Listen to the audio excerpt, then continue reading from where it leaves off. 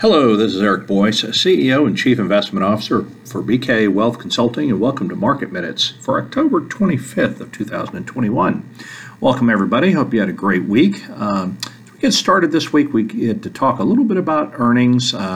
We're fairly early on in the earnings season. This is going to be a big week for reports. Obviously, we still have more conversation about inflation, and expectations are kind of building for what 2022 is going to look like, and beginning to see a little bit of a movement here in interest rates, as we've also seen some movements in commodities, and we had a little bit of economic data. So let's get into it, shall we?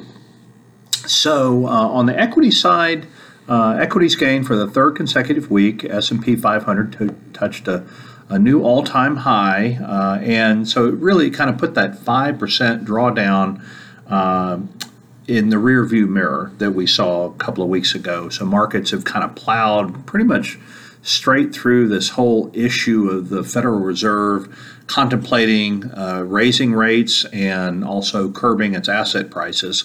It's still pretty early. Profit margins for the S&P 500 are holding up.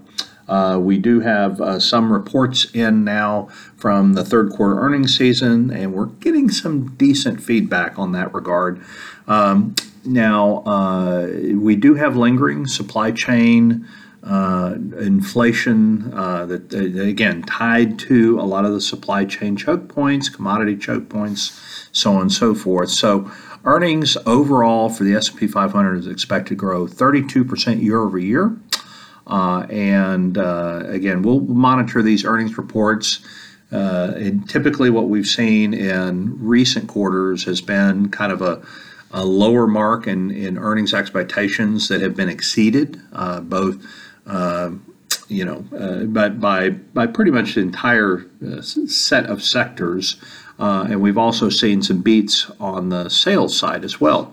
If we kind of shift our attention to fixed income, short-term rates continue to rise. We've seen a noticeable rise in the 2-year U.S. Treasury, and expectations for inflation are picking up a little bit. So that's driving up pricing a bit as, Federal Reserve rate hikes seem to become, more in the mix for perhaps later on next year. In fact, the probability is increasing to like 75% that we'll have 2 rate hikes next year, perhaps one in kind of the August, late summer time frame, and another one late in the year. So as it were, the 10-year Treasury really is up about 72 basis points for the year. It's about 1.6. And the 30-year Treasury is about 2.1%. Now the 2-year has moved up about 33 basis points for the year, but it's moved up 18 basis points really in just the last month. So that's pretty profound. And so we'll have to watch that. We're seeing a little bit of curve flattening in the sense that the 2-year is rising, and markets are beginning to kind of see inflation as a little bit more of a 2 to 3 year phenomenon. And we've actually seen a pickup in consumer expectations for inflation over the next 2 to 3 year time frame as well. Crude prices up about 1.8%. We've got the WTI crude at about 83, almost $84 a barrel. We've got more higher expectations for demand, with still some limitations on supply following the hurricane shut-ins and whatnot. So we're seeing some price pressure there on the crude side.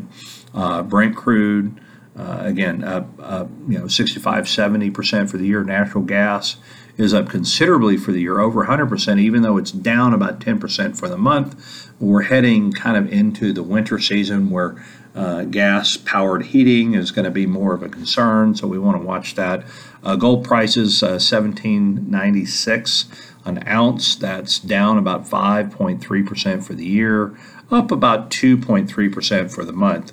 So as we kind of look at that, commodity basket, we still see some pressures in various levels, but gold continues to pretty much languish below where I think a model based on real rates would suggest it should be.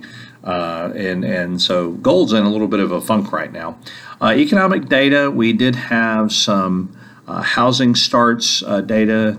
We did have about a 1.6% drop in units in housing starts, and really kind of not quite clear whether higher interest rates and or higher construction costs have really played a part in that. And I assume it probably did to some limited extent, but we just have a hard time kind of getting our arms around what the impact of that is. So we also did have a decline in building permits, but these are coming off very high levels. So I don't necessarily worry about the permit side. I do know that that overall we're in a deficit for housing stock, and so we're going to have to monitor data. But I do feel like the housing is in fairly solid footing. So existing home sales jumped 7%. We saw some strong response there. And home prices eased for the third month in a row, again coming off these peak levels. So we're still seeing upward momentum to some degree, but not at the same pace. So the rate of change is certainly slowing now. And industrial production was down a little bit, just over 1% in September. We did have some declines in energy output for the month, and so that had something to do with that. We had Hurricane Ida, and then jobless claims were down last week to 290,000, which is a new expansion low. So as we get into the earnings season, talking about that, we already mentioned, we're looking for a pretty strong response in earnings, 32 to 35%. In fact, through Wednesday of last week, 99 of the S&P 500 constituents have reported, and only 10 of those companies missed their forecast, and 75% actually exceeded their forecasts, and so exceeded their sales forecast, I should say. So, and the ones that beat their forecasts were gained an average about 1.6. So we're actually seeing some really strong early reports in earnings, and I think some of the things that we're going to need to focus on for next year is our earnings expectations a little too high.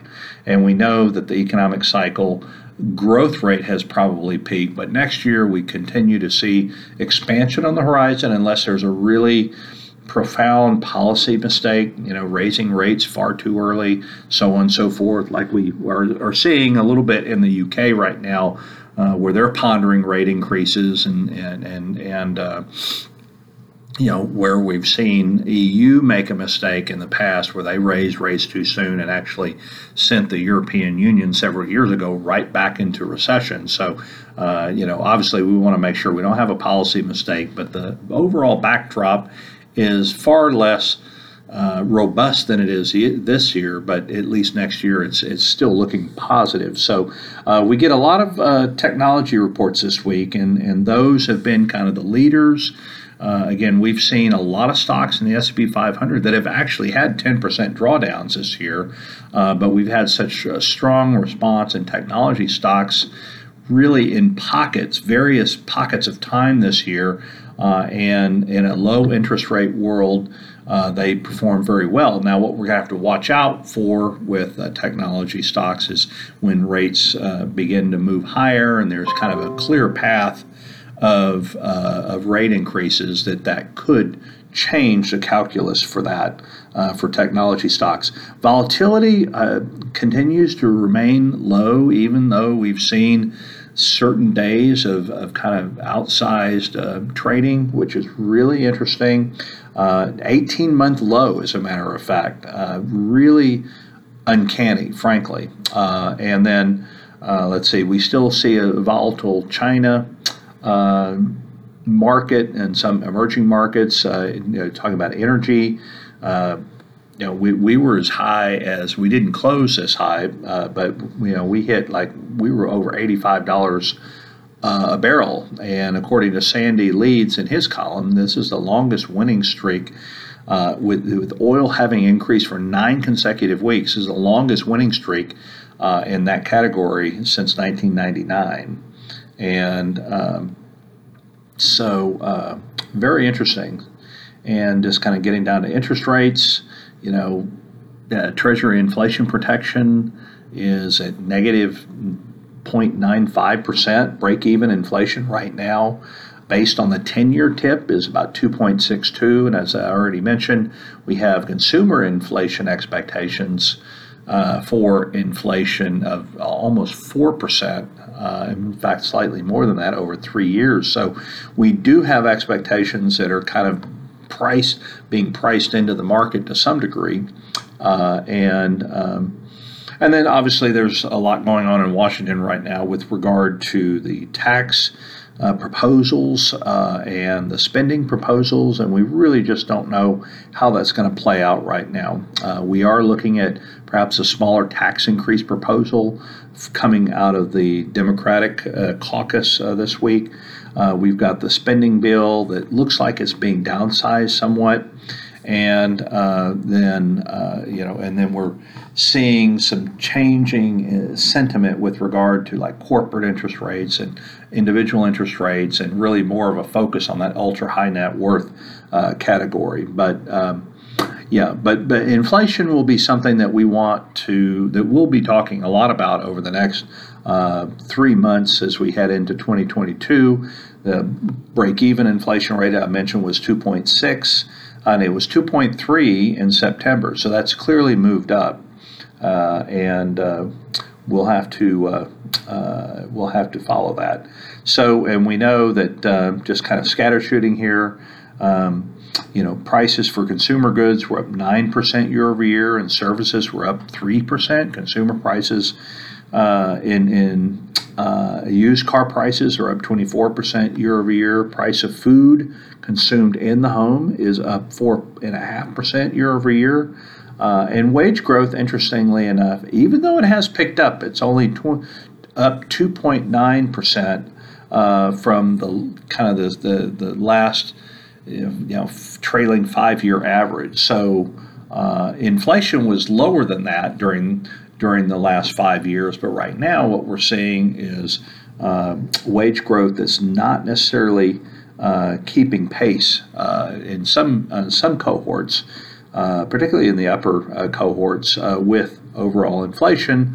In fact, we're seeing almost not quite a full percentage point gap between hourly pay increases and where the CPI is right now. So purchasing power, will begin to get restored when we see hourly pay exceed inflation. Of course, right now we've got a lot of we do have transitory inflation with regard to the supply chain choke points. That will work itself out, but we are seeing wages rise, and that type of inflation, as well as rent inflation, will be somewhat sticky. And so I do think, as I've mentioned time and time again, that inflation will settle out at a point higher than what we've been used to. Labor remains strong, and as I mentioned, industrial production was down a little bit, but it's still up almost 5% year over year. Don't really worry too much about industrial production. It looks like companies are investing again, so I would expect productivity to increase. And anytime you have increase in productivity, it tends to dampen your inflation expectations. So, as much as we talk about inflation, there are levers that will kind of offset, perhaps. So I'm still remain optimistic. Volatility being as low as it is very surprising to me, and we're back at all-time highs. So we've recovered, as I mentioned at the outset, the drop, the 5% market correction that we've seen, but I do think heading into the end of the year, there's probably a bias for markets to perhaps increase if consumer spending is fairly strong. But the only issue with consumer spending heading into the holiday season is there going to be enough product on the shelves because of the supply chain and shipping problems that we've seen.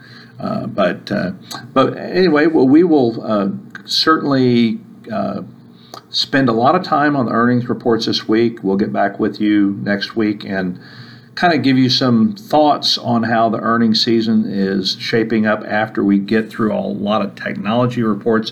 A lot of the index is going to report this week, so we'll have a lot of feedback from management, their thoughts on inflation, their thoughts on the supply chain issues, so on and so forth. So that will do it for the commentary this week. Hope you have a great week on behalf of the entire team at BKA. Look forward to talking to you again soon. Take care. Bye-bye.